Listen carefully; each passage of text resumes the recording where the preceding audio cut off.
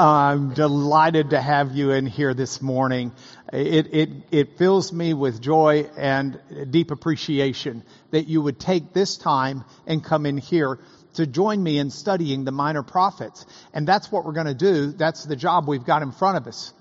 Speaking of job, how many of you remember the very first paying job you ever had?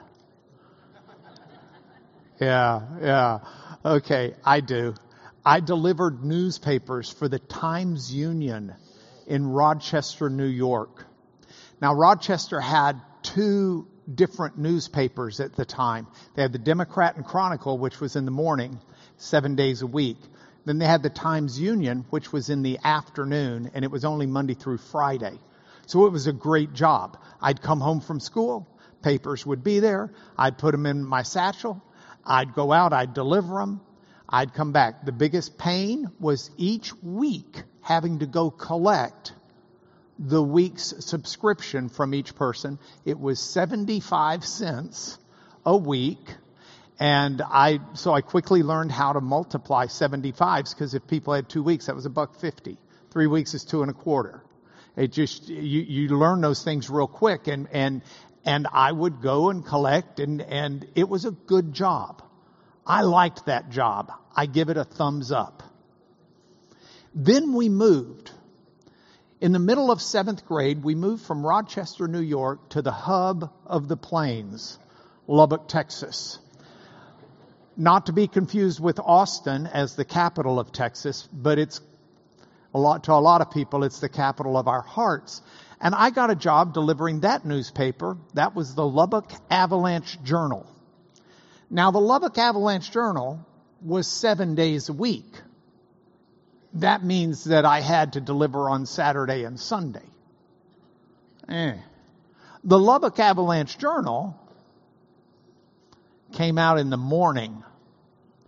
That means on cold winter school day mornings, when it's raining or snowing, at 4:30 in the morning, I would still have to get up, fold my newspapers, and take them and deliver them.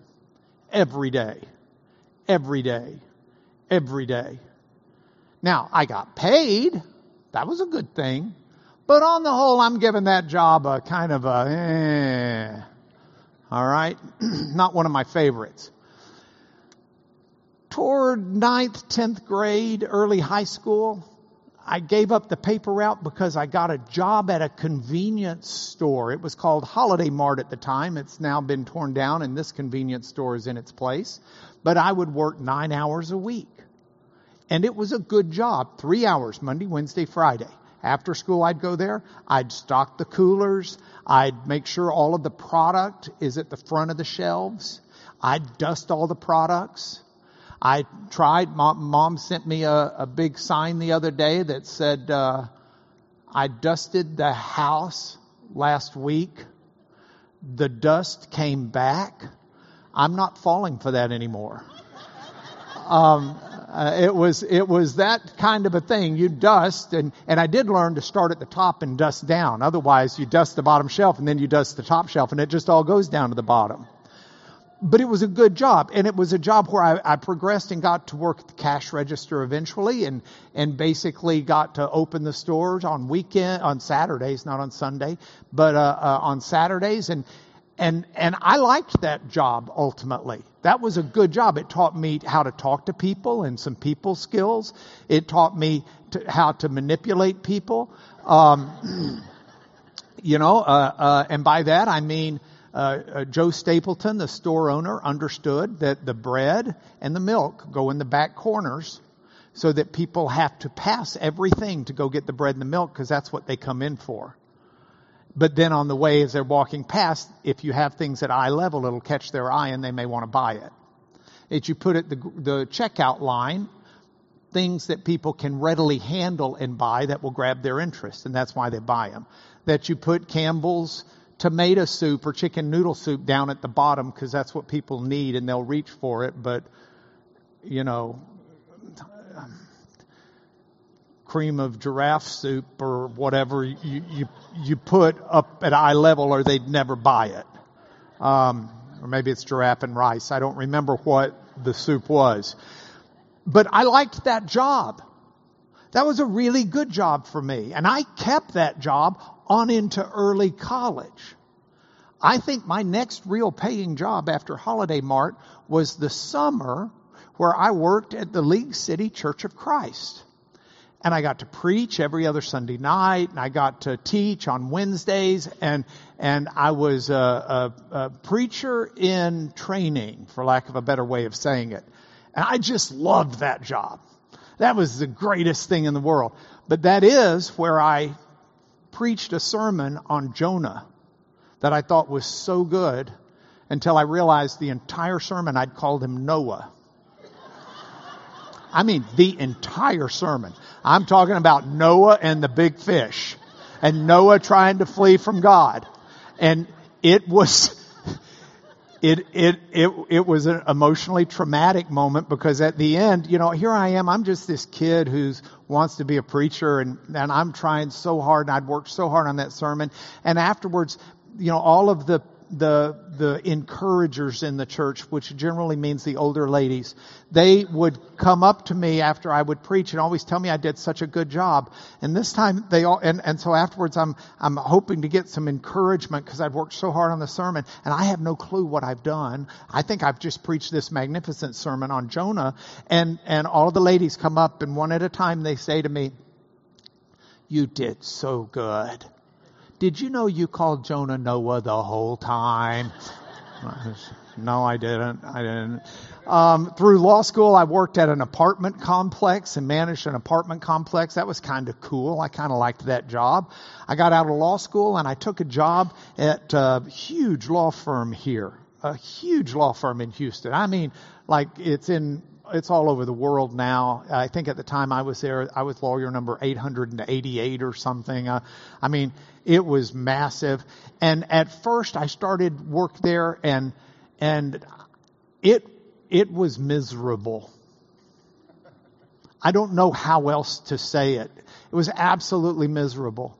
The hours, it was kind of funny. We were expected as young lawyers to, if we wanted to succeed, we had to stay there longer than any of the partners.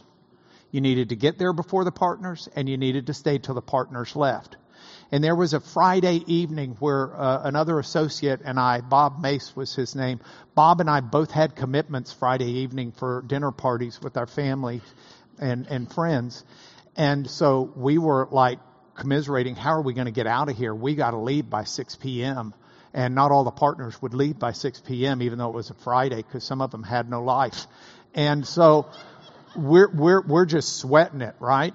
So finally we just said, okay, at 6 p.m. we're going to go together. We're going to get to the elevator bank, and we're going to look to see if anybody's there. And if nobody's there, we're going to go out, we're going to punch the down button, and then we're going to step away. And then when the elevator comes, we're going to kind of see if anybody's in there. And if there's not, we're going to get on. So it's 6 p.m. We meet outside the elevator bank. We press. Elevator shows up. We're on the 8th floor of the old Bank of the Southwest building. Elevator doors open. All clear. We get in. Elevator doors close. We punch G for ground. 8th floor, ding, and we stop at the 7th floor, and the head of the entire firm of litigation steps onto the elevator looking at us. Bob Mace, bless his heart, does not miss a beat at 6 p.m. at night as he looks at me and says, "So Lanier, where do you want to eat lunch?" Like, man, we're just finally getting to go to lunch. Over time, you make your way through, the job gets better, and I'm kind of liking it. And I got to tell you, by the time I was through there the last few years, I had grown to really love my job. I loved the people I worked with. I loved what I was doing. I felt like I was in a great place, in a great field. It was really good. I don't know how many of you have ever left one job and went to a new one. How many of you have had more than one? Okay, everybody has. And whether that's a good thing or a bad thing depends upon how you see the job. Well, we're going to talk about that today with Jonah, because we're going to divide this up, and I want today to look at Jonah's old job Then I want to look at Jonah's new job. And then we're going to discuss the fallout that happens as we look at these two different jobs. So to do that, we got to go to our shelves. Let's pull off Jonah. Let's open it up and let's see what Jonah has to say. Now, the word of the Lord came to Jonah, the son of Amittai, saying. Now, Jonah, the son of Amittai, we actually know about him. We can read about him in other parts of the Bible. We could do a LinkedIn page for Jonah. Jonah, I said that right. If I say Noah, James, you're in charge of getting my attention. And everybody else, including on the internet, y'all are in charge of what's called a global replace. You need to, every time I say Noah, just stick the word Jonah in there. We'll be doing fine, because Noah should not be in this lesson at all. He's been dead and gone for a long time, okay? If you go to Jonah's LinkedIn page, Jonah, son of Amittai, or Ben is the Hebrew word for son, is from Gath Hepher. And his job is to provide critical insight to King Jeroboam II. That's what he does. Now, I want to put this into historical context for everybody, so we're going to go back. I'm a late Exodus guy, so I think it's around 1250 that Moses takes the Israelites out of the Promised Land. And they wander around in the wilderness for about 40 years or so before they finally get to go into the Promised Land. They go into the Promised Land around 1210 and they start conquering it. And for the first couple hundred years almost, they are basically ruled by judges, which means not really ruled at all. They've got community ruling. They've got, they're settled by their tribes. And so they've got the family units within the tribes and the clans, and they're handling things on their own. But finally they reach a point where they want a king like everybody else has. They want to change their form of government. And so around 1250, around 1050, after 100 plus years, almost 200 years, they get King Saul. That's a picture of him chunking a spear at David, which he did quite often. They get King Saul. And they picked Saul because he was handsome and tall, which is never supposed to be your criteria for picking your leaders. Okay? There are studies that show that we tend to give greater credibility to people who are handsome or pretty. And these are not like one-off studies. There are a lot of studies that show we increase the credibility of someone based upon what they look like, or decrease it based upon what they look like. It was no different 3,000 years ago. Saul was a handsome dude, and he was head and shoulders taller than everybody else. And that's why Israel picked him as king. But he was not a godly king. And so while he started reigning in 1050, by the time 1010 comes along, David has replaced him as king. And David was a man after God's own heart. And David was not perfect, and David made a lot of mistakes, and David knew how to repent from his mistakes. And David walked before the Lord, not without tragedy, not without difficulty, but he walked before the Lord in the pleasure of the Lord. And so David reigns until about 970, when he's replaced after his death by his son Solomon, who builds the temple. So this is where Israel reaches its zenith in terms of its possessions, in terms of its land, in terms of its prosperity. But when Solomon dies, there is a division that happens within Israel. And Israel divides into two kingdoms. So you've got the northern kingdom of Israel, which also is called Samaria, because ultimately that's where the capital is placed. And then you've got the southern kingdom of Judah, which includes Jerusalem, and that's where those were David's people. That's where his progeny stemmed from, and it sticks around a lot longer. So you've got this division, and that means you've got different kings in each group. And Israel's got an interesting set of kings. The first one in the divided kingdom is Jeroboam. And Jeroboam reigns for a decent while. He's not a great king, but he's an okay king, and he reigns, and when he dies, his son Nadab takes the throne. Nadab's evil. Does evil before the Lord. Jeroboam did evil before the Lord too. But Nadab's really bad. And so Nadab, his son, reigns until he gets killed by Baasha, who then becomes the king. And there's a coup. Baasha is the king. He stays king. When he dies, his son Elah becomes king. His son Elah becomes king until the commander of the army kills him on purpose in a coup. His name was Zimri. And Zimri becomes the king. Now, Zimri is king for a while. Zimri reaches a point where he doesn't want to, the people don't want Zimri as a king. He's going to die in a civil war. So instead, he just goes home to the king's house and burns it down all around him, and he commits suicide. And so when he does that, a new king comes in, Omri, who was the head of the army at the time. And Omri comes in, and he's the new king. And Omri's going at it. When Omri dies, he's succeeded by Ahab. By the way, if we want to talk about whether these are good kings or bad kings, evil, evil, evil, evil, evil. He dies, King Ahab, evil. Ahab, you'll remember a lot of biblical stories about, perhaps. If it helps you place him in your brain, he married a foreign woman named Jezebel. And there's a reason Jezebel has fallen out of favor as a name for children these days.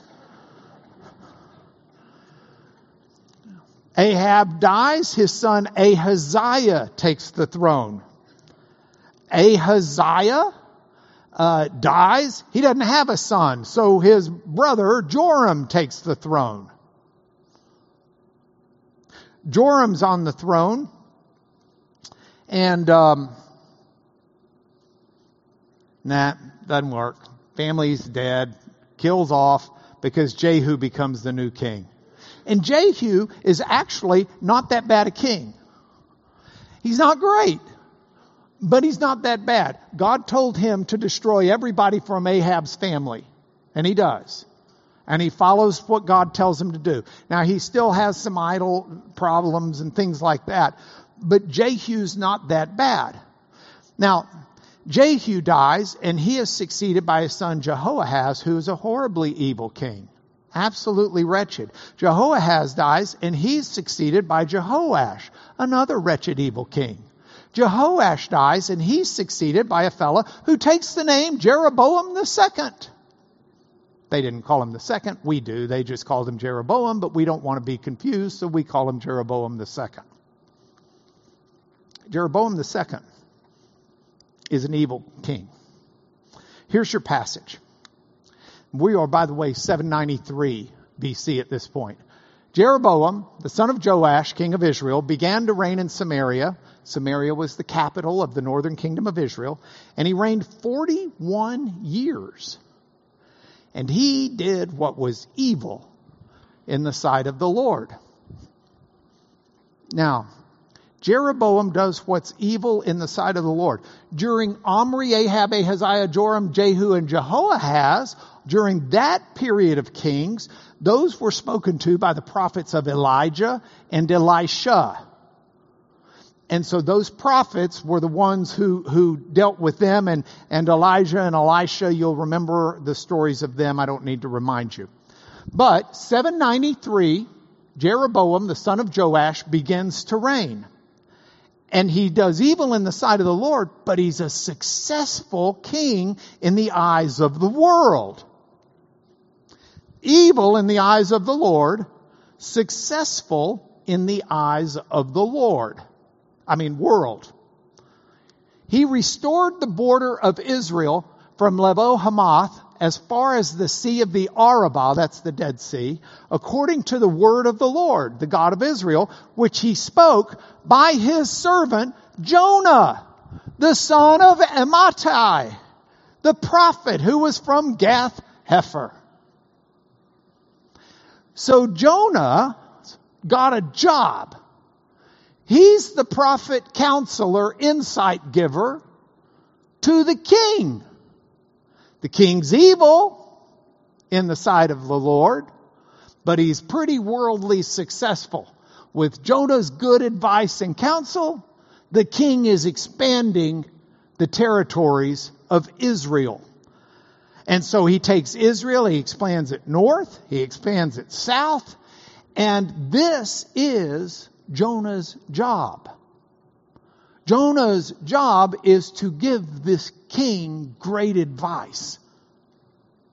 The advice doesn't seem to be of the moral nature, it seems to be of the worldly political nature.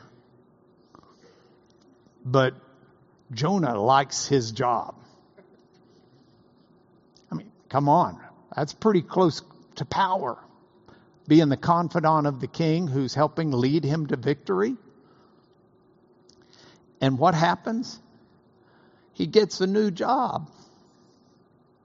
See, the word of the Lord came to Jonah, the son of Amittai, saying, you got a new job. Arise. Now that doesn't mean the word of the Lord came to him while he's sleeping. It means, come on, get your clothes on, get yourself ready. Arise. Go to Nineveh, that great city, and call out against it, for their evil has come up before me. Well, evil's coming up from the king of Israel. And Jonah hadn't been doing diddly squat that we can read about on that. Doesn't seem to quite be his issue. But it's his new job. Now, to understand his new job, let's understand Nineveh a little bit. This is the story of the Assyrian Empire in part. Here we've got Israel. The Assyrian Empire is got 3 at this point probably capital cities, and one of them is Nineveh. Nineveh is on the northern of the Tigris-Euphrates, of the Fertile Crescent. It's on the northern river. All right? So this whole area, ultimately around the time of Jonah, before the time of Jonah, is the Assyrian Empire. You've got the Egyptian Empire down here.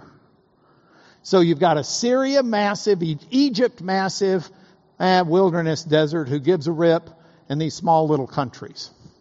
If you're watching this and you're in the wilderness on Sinai Peninsula and you give a rip, I didn't mean that offensively.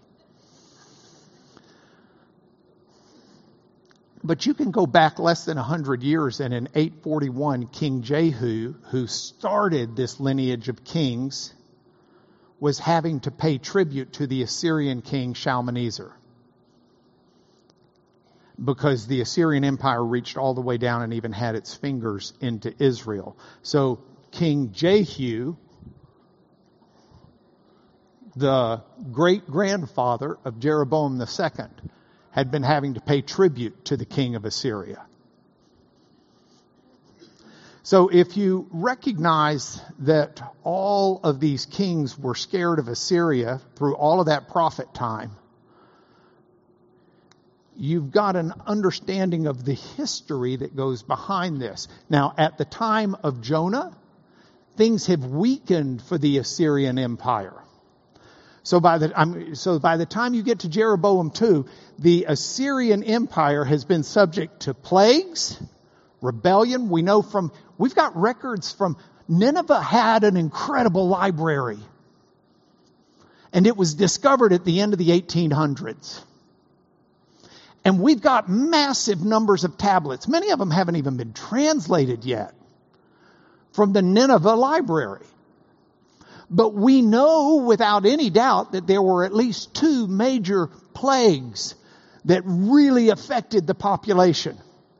There was rebellion under a prior king where his son rebelled, and Babylon to the southeast assisted in the rebellion. And what ultimately happened was the Assyrian Empire was weakening and constricting. And so at the time of Jonah, Assyria, it's still a major empire. You don't want to tick these people off. But it no longer has the influence that it had over Israel. And I'm sure Israel doesn't want to get on its radar screen. I'm sure Israel does not want to provoke the king of Nineveh or the king of Assyria to take his army and go down and deal with the pesky Israelites. Now, Nineveh was still an incredible city. And I want to show you a video that's been put together of what it might have looked like. Now, this is shortly after Jonah. This is an estimation of what it looked like somewhere within 100 years of Jonah, 668 to 627. Here it gives you an idea of what Nineveh would have looked like with a computer, trying to get out of y'all's way, a computer whatever you'd call this. What would you call this? Yeah, that thing. See, it's on the river.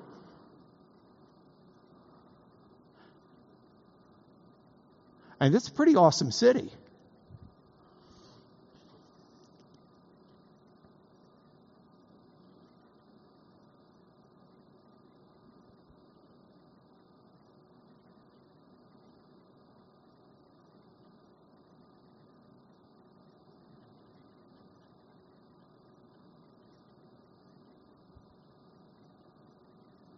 I'm not going to take the time to go through the rest of the video. You can grab this off YouTube if you want to, but it's an amazing, amazing video. Here's a drawing of what Nineveh would have looked like at the time of Jonah, based upon Henry Layard was the archaeologist who excavated Nineveh in the late 1800s, and he did this. He did this. That's you look at it and it's all nice and clean and pretty. And I've never seen a city so nice and clean and pretty.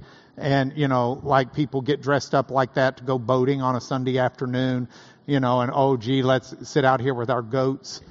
It's doctored up. Okay, this is an idealist view. But it gives you an idea of the magnitude and grandeur. So here's the job that Jonah's been told is his new job.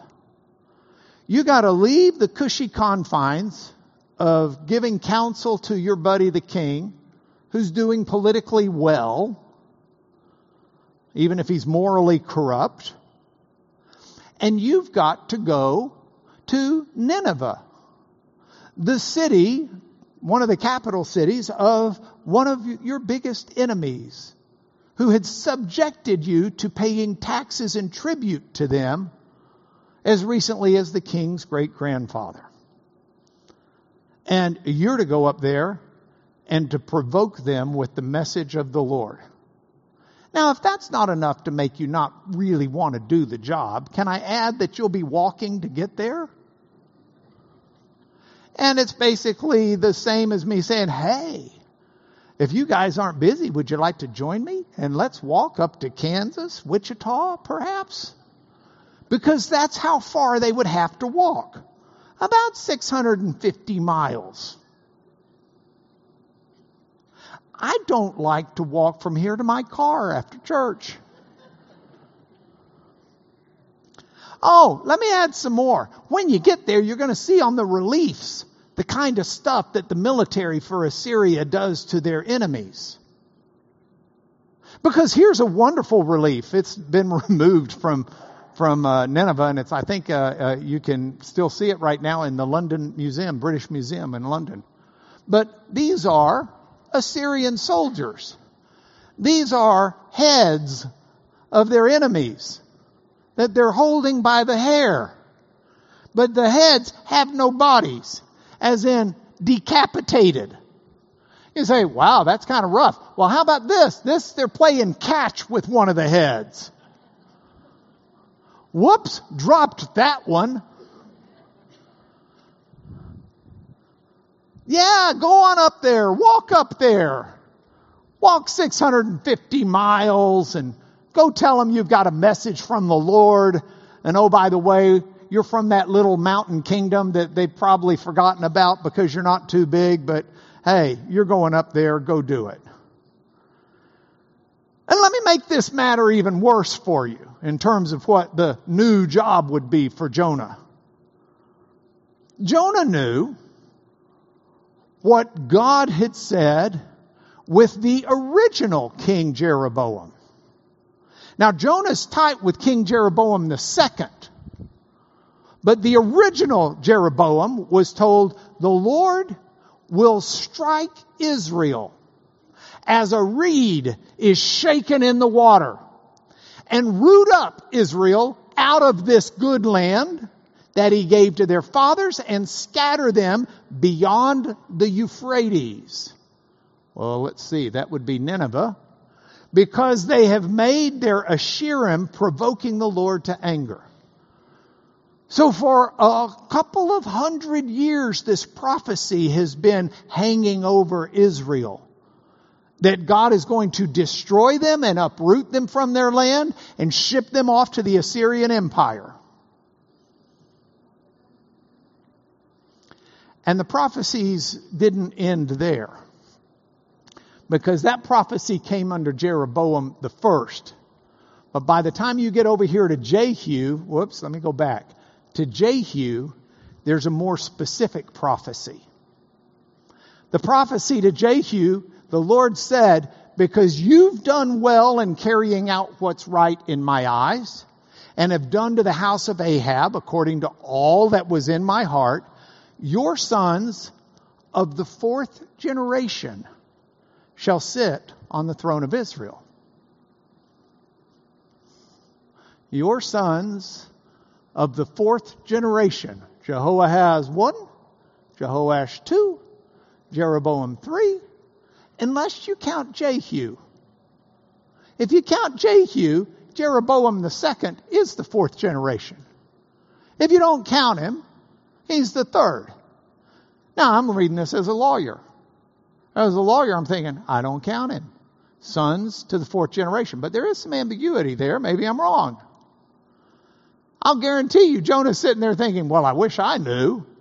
But do I really want to be the fella to take my buddy and fulfill the old prophecy by going up and provoking the Assyrians? Or if not, I don't provoke them, and God has mercy on them, and then they've got the power to come back. Because you know God. I'll go up there and preach repentance. They'll repent. I don't want that. This is not my job. I like my job. I like my old job. It was a good job. It is a good job. I don't like my new job. I don't want to do it. No. Which brings us to the fallout. So Jonah rose to flee to Tarshish from the presence of the Lord. He went down to Joppa, that's modern day Jaffa, the port city in Israel, to Jaffa, and found a ship going to Tarshish. He decides, hey, I'm going to go to Tarshish. Now, I think you may know this, many of you, but let's be real clear. Nineveh, Tarshish. Go to Nineveh, new job. Don't want new job. Going as far away as I can get on a boat.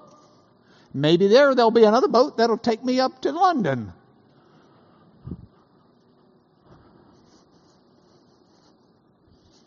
So he goes to Tarshish. But here's the key. To flee to Tarshish from the presence of the Lord. From the presence of the Lord. This Hebrew letter M means from. This Hebrew letter L means before or to, but here it's before. And this Hebrew word, panah, it's panah in that form, means face. You can say it means presence, and that's fine. That's what it's talking about. Panea. It means the face, the front, the presence. So he wants to get away from the presence of God, the face of God. Fine, God, I quit. Okay? I'll leave my old job, but I ain't going to the new job. I quit. I don't want to do this anymore. Have a good day and find somebody else.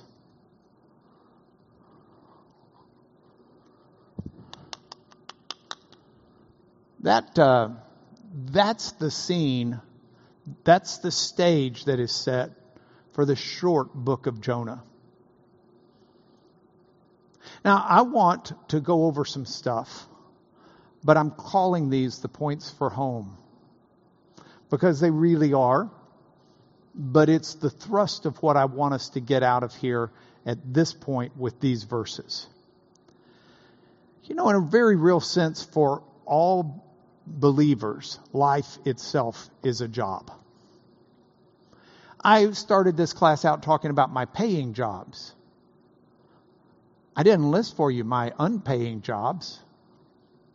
My unpaying jobs go way back before the Times Union paper route.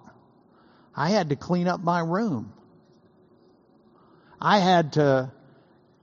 sister Catherine and I had to do the dishes one night a week, which we thought was a sign of the meanest parents there could ever be. I mean, if I had to do them one day a week and Catherine had to do them one day a week and Holly was too young, so I got to do them one day, that's 2 days a week after dinner that Mom doesn't have to do the dishes and Dad doesn't have to do the dishes because of child labor. So Catherine and I kind of bonded together, and we quickly realized that on my day she'd help me and on her day I'd help her. And it never occurred to us that we were being taught responsibility. We were being taught how to do dishes without cracking the glass and cutting your finger off. We were being taught how to do things in a responsible manner, and we were contributing to the household of which we were leeches. But life is a job, not just growing up, not just as an adult where you've got life as a job, but before God. God's got work for you to do. Ergos is the Greek word for work. And when Paul writes in Ephesians 2 about our salvation, he says that we're saved for the purpose of good works that God prepared beforehand for us to walk in them. Our tendency is to read these stories about Jonah or read stories about Abraham or read stories about David and think that God had very special things for them or Paul or Peter or whatever to do, but we're just normal Christians. There's not such a thing as a normal Christian. God has something for everybody to do. If God does not have something for you to do, you'll know it because you'll be dead. But if you are alive, God has something for you to do. Life is work. And the stunning part is, don't want to disappoint you here, but when we're dead and judgment comes, the promise of Scripture is that God's going to remake heaven and earth. And we will be alive eternally doing our jobs, whatever they may be. I can remember as a kid just getting real bummed about heaven. I thought, heaven's just you go off this place and all you do is sing. And I love to sing, but after a couple hours, I was afraid it was going to get to me. Or what about days? What about years? Eternity? Just singing? I hope they got a lot of new songs. I mean, doesn't that? No, that's not the biblical view of what our life is like. We're not just some floating spirit in the ether for the eternity praising God in worship. We praise God in worship when we work, when we do the things He's made us to do.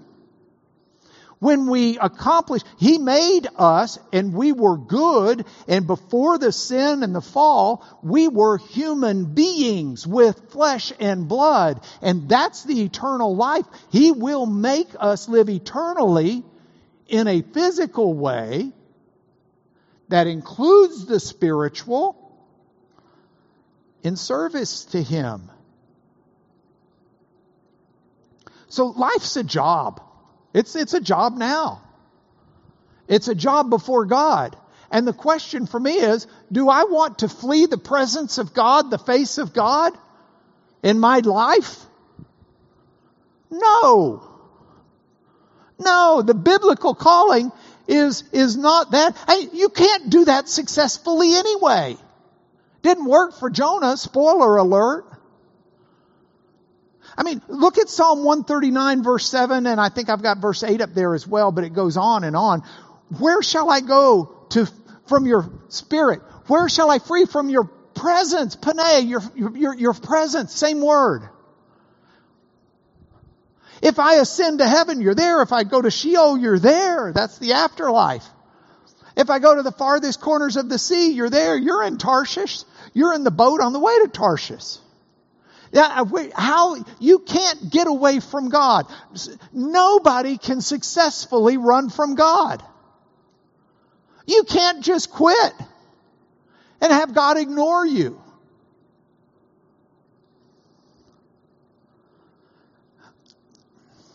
The presence of God, the face of God, is not only something you cannot avoid, but it's something that you want to experience more and more and more. You want to bask in it. You want it to shine upon you. You want it to radiate out into your life. The Aaronic blessing, the blessing that God wrote for Israel to pronounce. The Lord bless you and keep you. The Lord make His face, His presence, same word, His face shine upon you and be gracious to you. The Lord lift up His countenance, same word as face, upon you and give you peace. We need to be seeking the presence of God to shine into our life, to give meaning to our work, to define who we are, to show the shadows and the darkness in life and reveal them for what they are so we can run from them, so we can be repelled by them. We want God to shine. We want His presence. That's the way we're supposed to be living. Jonah shouldn't be trying to flee the presence of God. He should be invoking the presence of God to shine upon his job going to Nineveh. But he should have been seeking it to shine on his job with the king of Israel as well. We need to seek God's presence to shine on each other, to radiate upon us, to transform us.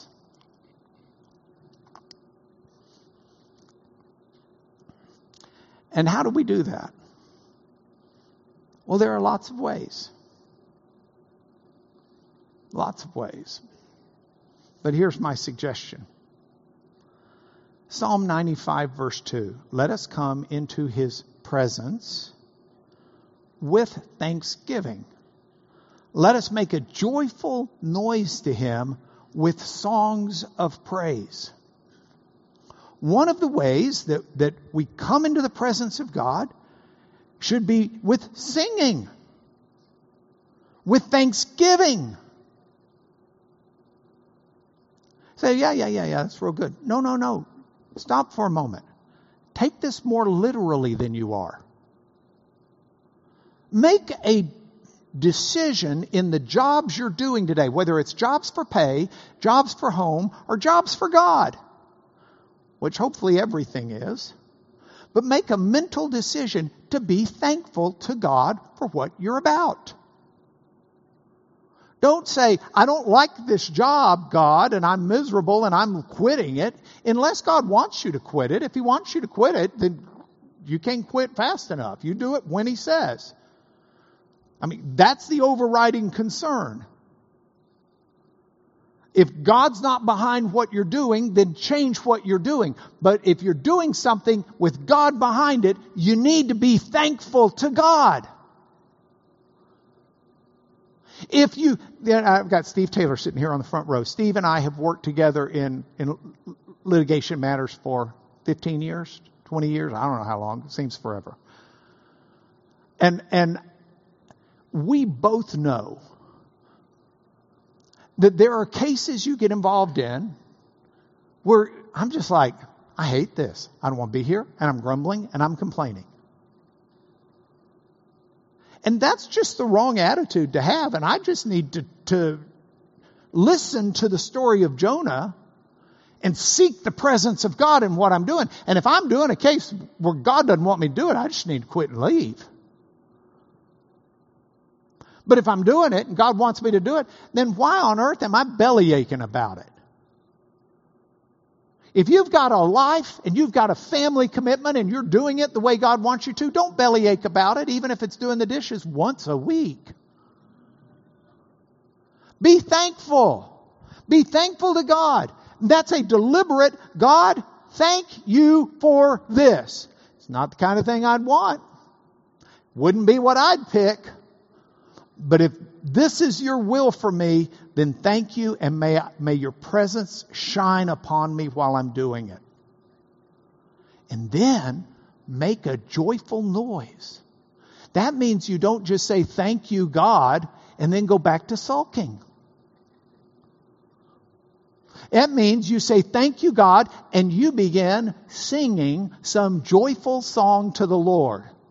I've got the joy, joy, joy, joy down in my heart. Where? Down in my heart. Where? Down in my heart. To stay. But you know, this is a recognition that we need to do these things. By the way, spoiler alert, Assyria does come conquer Israel. That fourth generation thing, it's the son of Jeroboam II who gets conquered. But you want to be in the presence of God. You want it to shine upon you. And you want to do it with songs of praise. Or look at this psalm. I think I put Psalm 100 up here. Yeah. Serve the Lord with gladness. Come into His presence with singing. See that? Serve the Lord. Serve the Lord.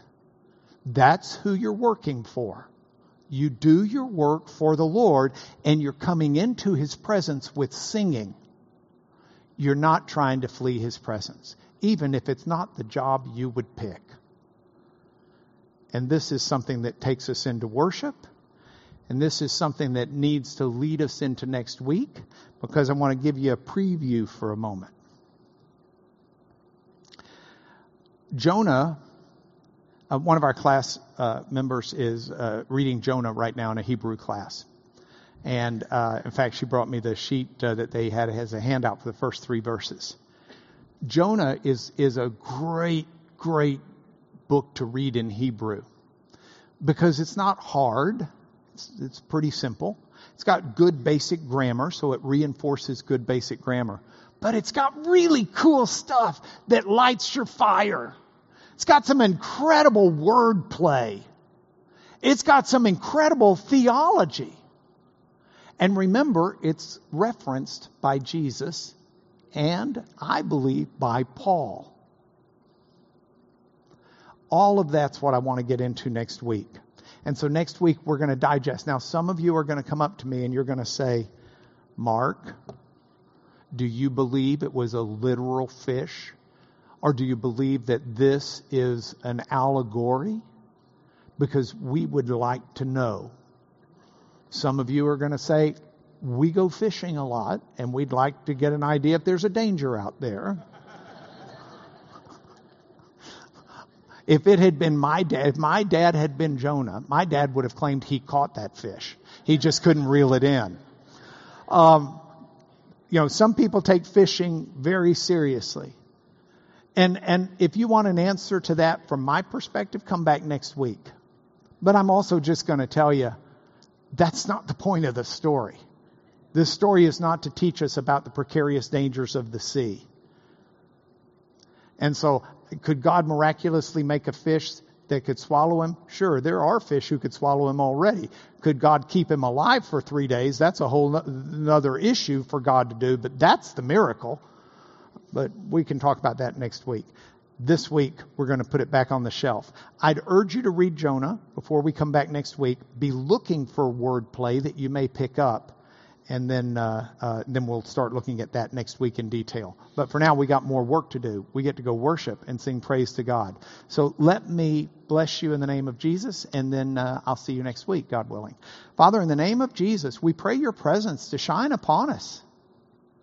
That you would be gracious to us. That you would make your face shine upon us. That your presence would give us peace, shalom, peace. As we look at this life and we look at our jobs and the things we have to do and the way, the things on our agenda today, those that we know about and those that are going to totally surprise us, may we always seek your presence in what we're about and do it to your glory with gratitude in our hearts and a song on our lips. We pray in the name of Jesus, our Lord, our Savior. Amen.